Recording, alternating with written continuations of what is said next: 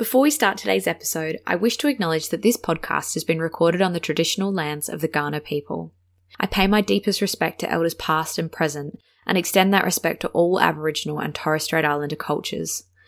I acknowledge the Kaurna people as the custodians of the Adelaide region, and consider myself incredibly lucky to live, work, and raise a family on Kaurna land.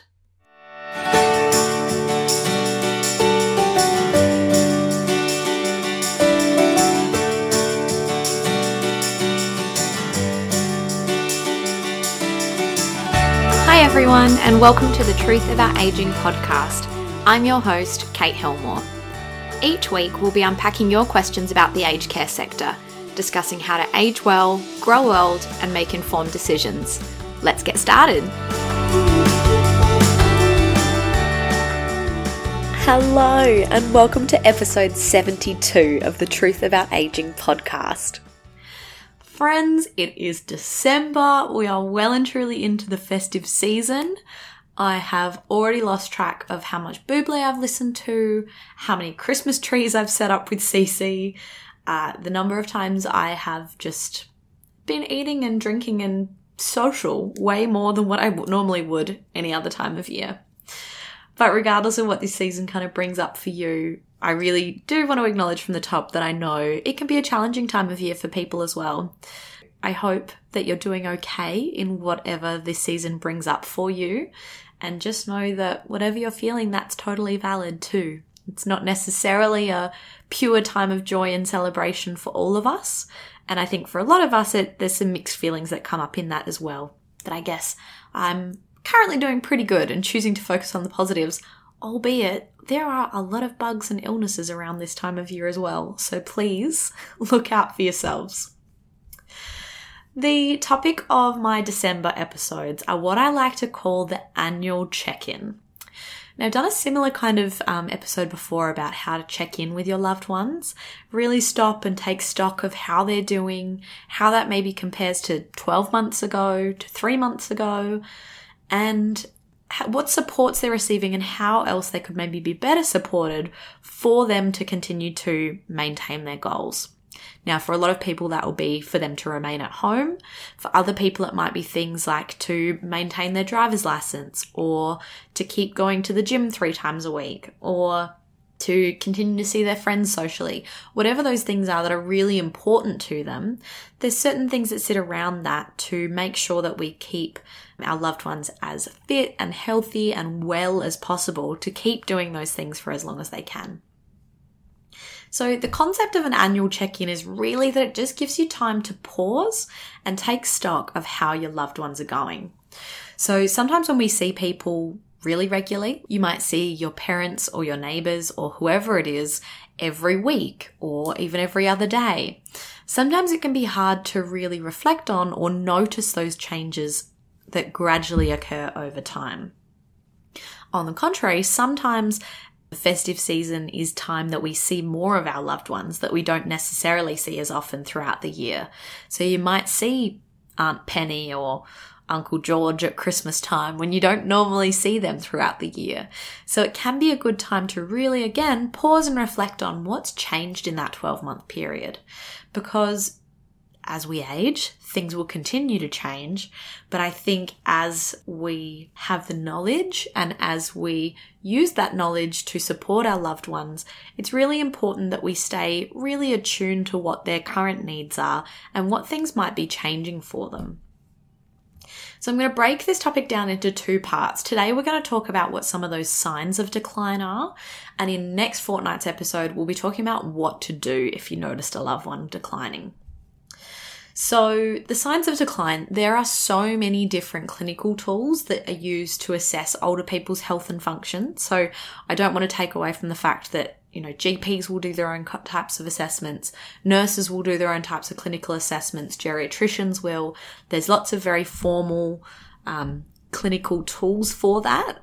What we're looking at today is more so you as their loved one, your knowledge of them and what's changing, because often the people that are in their lives and see them most regularly actually get the best snapshot of that information and are often the first ones to know that something's actually changing. Now, also good to keep in mind with any of these signs of decline, we're looking at what has changed for them.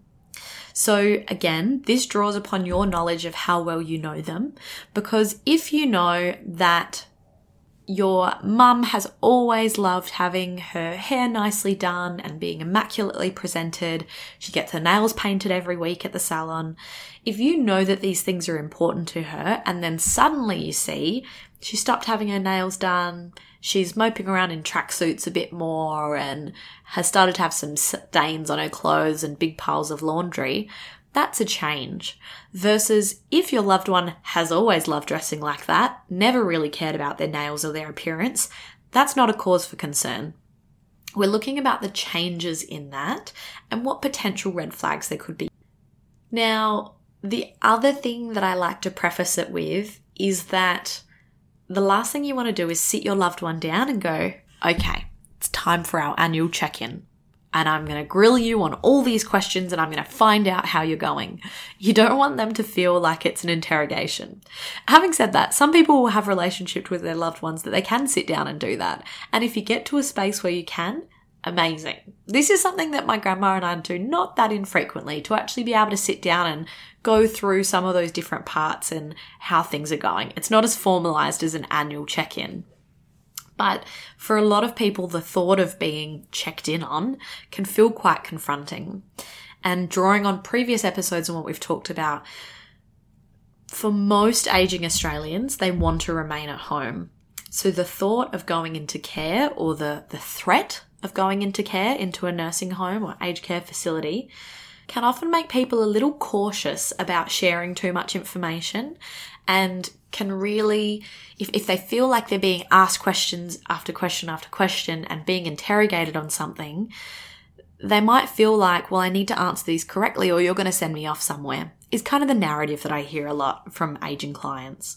So it's really important that from the get-go, you set this up as you're getting alongside them and you want to keep them at home for as long as possible as well. You're here to help them achieve those goals. And by having these transparent conversations about it, it allows you to be able to help them achieve that.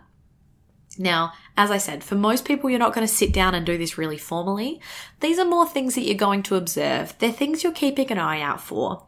And if you go through this list and you notice maybe 3, 4, 5 things are changing, maybe that might be cause for a conversation where then in the new year you sit down and say, hey, I've kind of observed this over the Christmas period and I was wondering if we could have a bit more of a chat about it, because I know how important it is for you to stay at home and I really want to help you do that, but I'm noticing some changes and I think it would be really helpful if we can work together to make sure you've got the support around you to stay at home.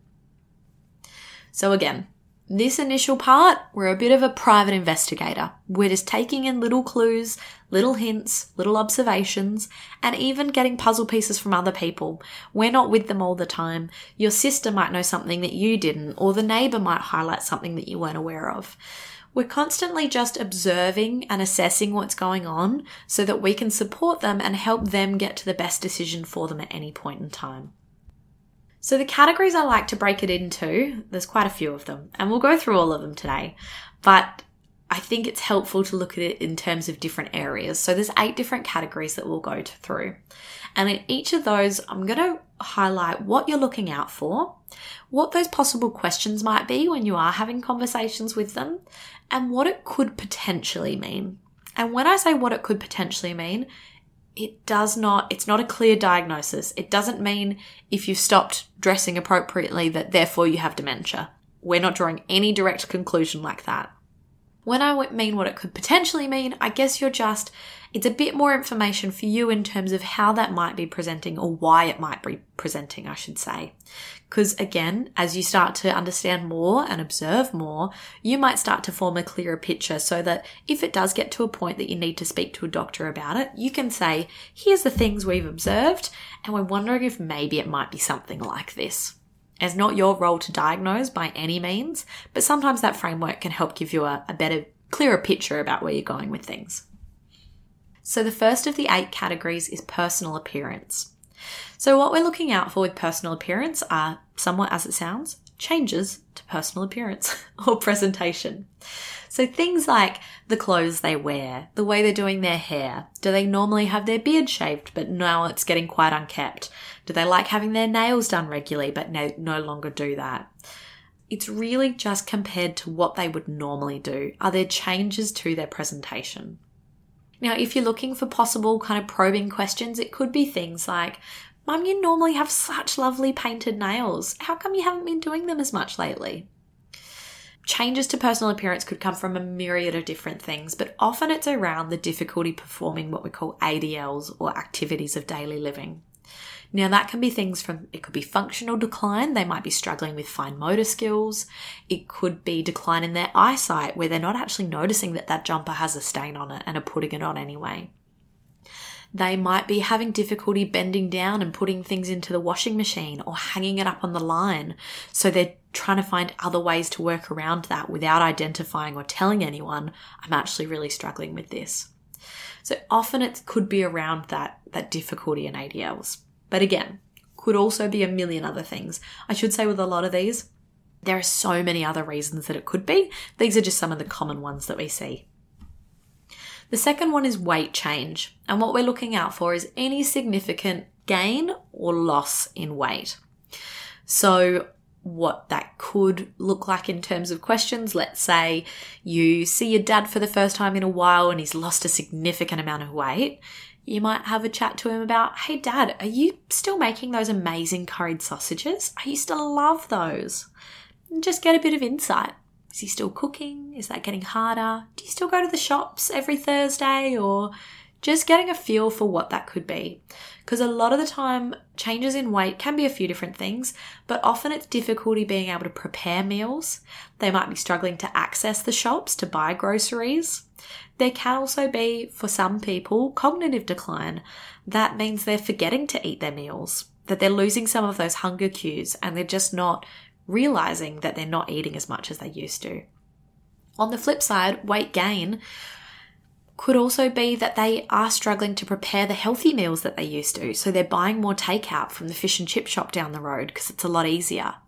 There's so many different things that can play into it, but we know how important nutrition is as we age to be able to maintain that body muscle so that we can function and stay stable and reduce falls.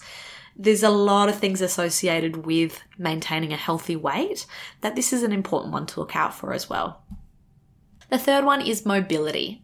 And this is a fairly easy one to look out for, but I guess you also need to know what you're looking for. But we're looking at how they move around an environment. So are they holding on to furniture to stabilize themselves as they walk around a room?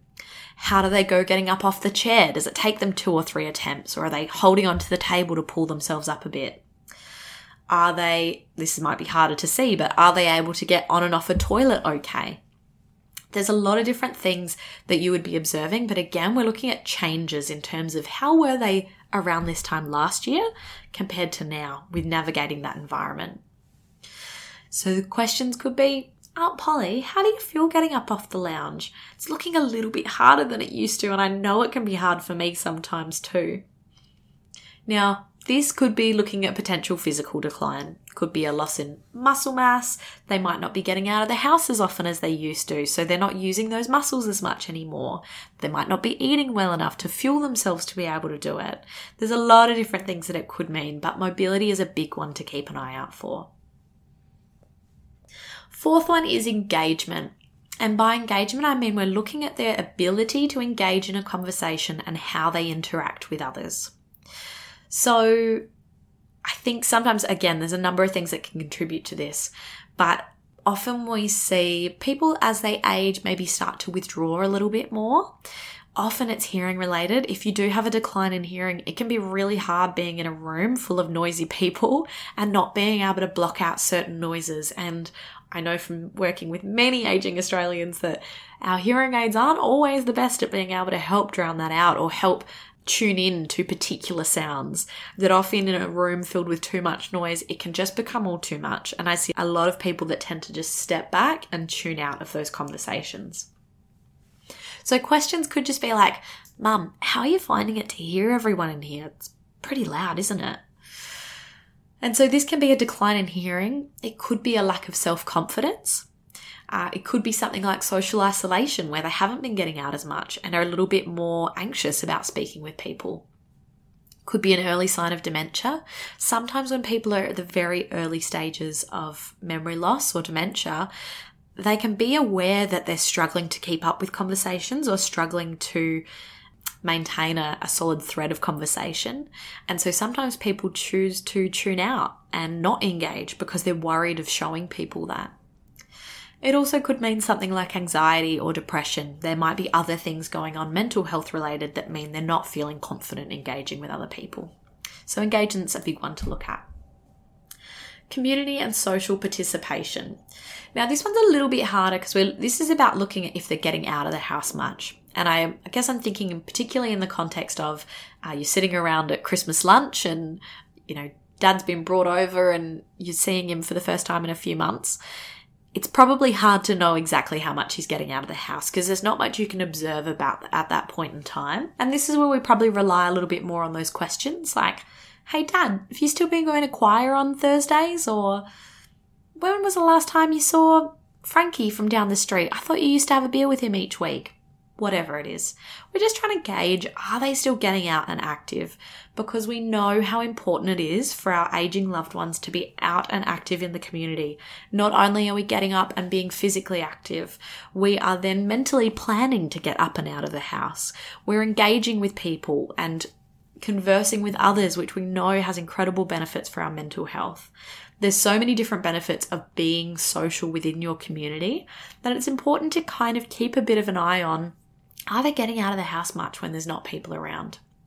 So this could potentially mean a decline in self-confidence, could be social isolation, or there could be other mental health issues like anxiety or depression at play as well.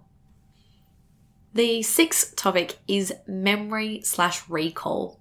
So this is where we're looking for potential difficulty answering simple questions, a high level of confusion, or repetition in stories or questions. So really what we are looking out for here is early signs of dementia. Could also be a decline in self-confidence. It could be things like a sign of infection. I know I've spoken a lot before about how things like UTIs can present as confusion. So I don't ever want anyone to see a loved one a little confused and think, that's it, they've got dementia, quick, we need to get a diagnosis and get them set up, because there's so many other things it could be. But again, we're just getting some information together, pulling together those pieces of the puzzle. So with that one, we don't want to feel like we're grilling them. We don't want to feel like we're asking them 20 questions or doing a mini mental quiz on them there at the table. But you might just probe around a story that happened a little while ago. Hey, Uncle Albie, what did you end up making at the men's shed last month? Just to get a little bit of a feel for, is he able to recall what they made last month? Can he tell it in great detail? Are there some difficulties or some holes in that story? And again, I never want them to feel like you're looking for holes or probing and poking them, because you can only imagine how awful that would feel if you thought there were maybe some early signs that you were starting to lose your memory, and then you had people trying to grill you on it and ask questions. Being sensitive about these things is the biggest thing I can drill home, but we're really just trying to get a picture for what's going on for them at that point in time. The seventh one is around medication management, and again, this could be harder to monitor in a context outside of their home environment, but some of the signs would be things like missed days in a Webster pack, or medication that's stored in quite a disorganised way. You might find tablets left out or on the floor, or the pharmacy might be able to identify that there have been some issues. Some of the questions could be something like, oh, Mum, I've been shocking at remembering to give the cat her morning tablet. How do you even keep up with all of yours? Again, this could potentially mean cognitive decline, but sometimes it can be things like decline in fine motor skills. If people do have Webster packs, they can be a little bit fiddly to push the tablets out of the pack, or even within the normal blister packs of a medication box, that it might actually be that they're struggling with that skill, but they don't want to say anything about it because they're too scared of admitting this is actually getting hard. And a simple thing like a little pill bub box where you pierce the tablet over the top when they fall into the box could be a solution that means they can keep up with their medications. There's so many different solutions out there. What we're trying to do is piece together what some of those issues might be, what it could potentially mean, and how we can help support them around that. And the last one is around home maintenance. Again, this is going to somewhat depend on being in their environment, but maybe you're just picking them up or dropping them home after Christmas lunch. And what we're looking for is significant changes into how the home is presented. So it could be that there's stacks of mail that have been unopened for months on end. It could be that the laundry is just full to the brim with washing that hasn't been done. It might be that there's dirty sauces all over the kitchen sink. And again, this is only if they weren't normally like that. Some people have a history of hoarding and clutter and squalor, which is a whole separate conversation. But if that's not normal for them, there will be a reason why that started to happen. Whether it's cognitive decline, physical decline, there's a number of different things why it could be happening, but helping them work through that and get some support for that is really important. So one of the questions with that would be something like, "Oh, Dad, I know you love your garden, but I feel like it's starting to get a little overrun by weeds. Is it getting a little bit harder to maintain?" Or you might even offer to do a working bee there and get the family together and we can bring it all up to speed together. We just want to start having conversations about those and keeping an eye out for changes that might be happening. So, just to highlight or reiterate those key things, we don't want this to feel like an assessment.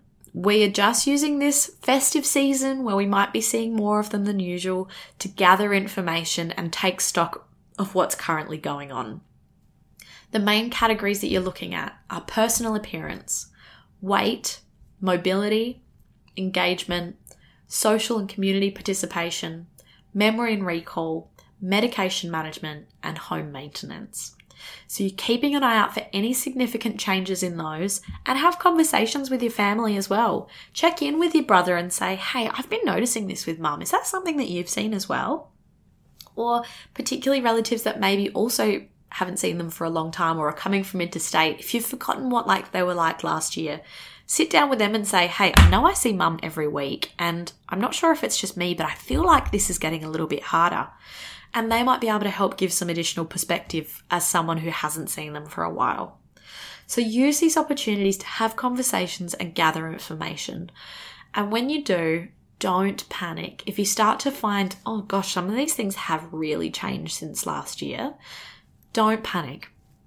I did also mention next fortnight's episode will be all about what to do in that situation. But it's really important to know that there are so many different options available out there for you, and you'll be able to support your loved ones through that. There's a number of different steps along that journey depending on the severity, but that doesn't mean that they have to go into a residential aged care facility because they've stopped doing their laundry. There's so many different things that you can look at and solutions we can find. So I'll talk more about that in next week's episode. But for now, if you would like to subscribe to the newsletter and get a bit of an update on these things before we have the podcast episodes, you can do so at www.navigateagedcare.com.au/newsletter. There's a short form on there that you can pop your email address in, and that means you'll join our mailing list. If you're already on it, thank you so much. I actually get so much joy out of putting out the newsletter each month, and I have some really beautiful feedback from you guys too, so I really appreciate that. The number one thing that you can do to support the podcast or my business is to share it with a friend or family member. I'm really passionate about getting this information out to as many people as possible because I just think we all have aging loved ones in our lives, and this information is relevant to us at some point in time.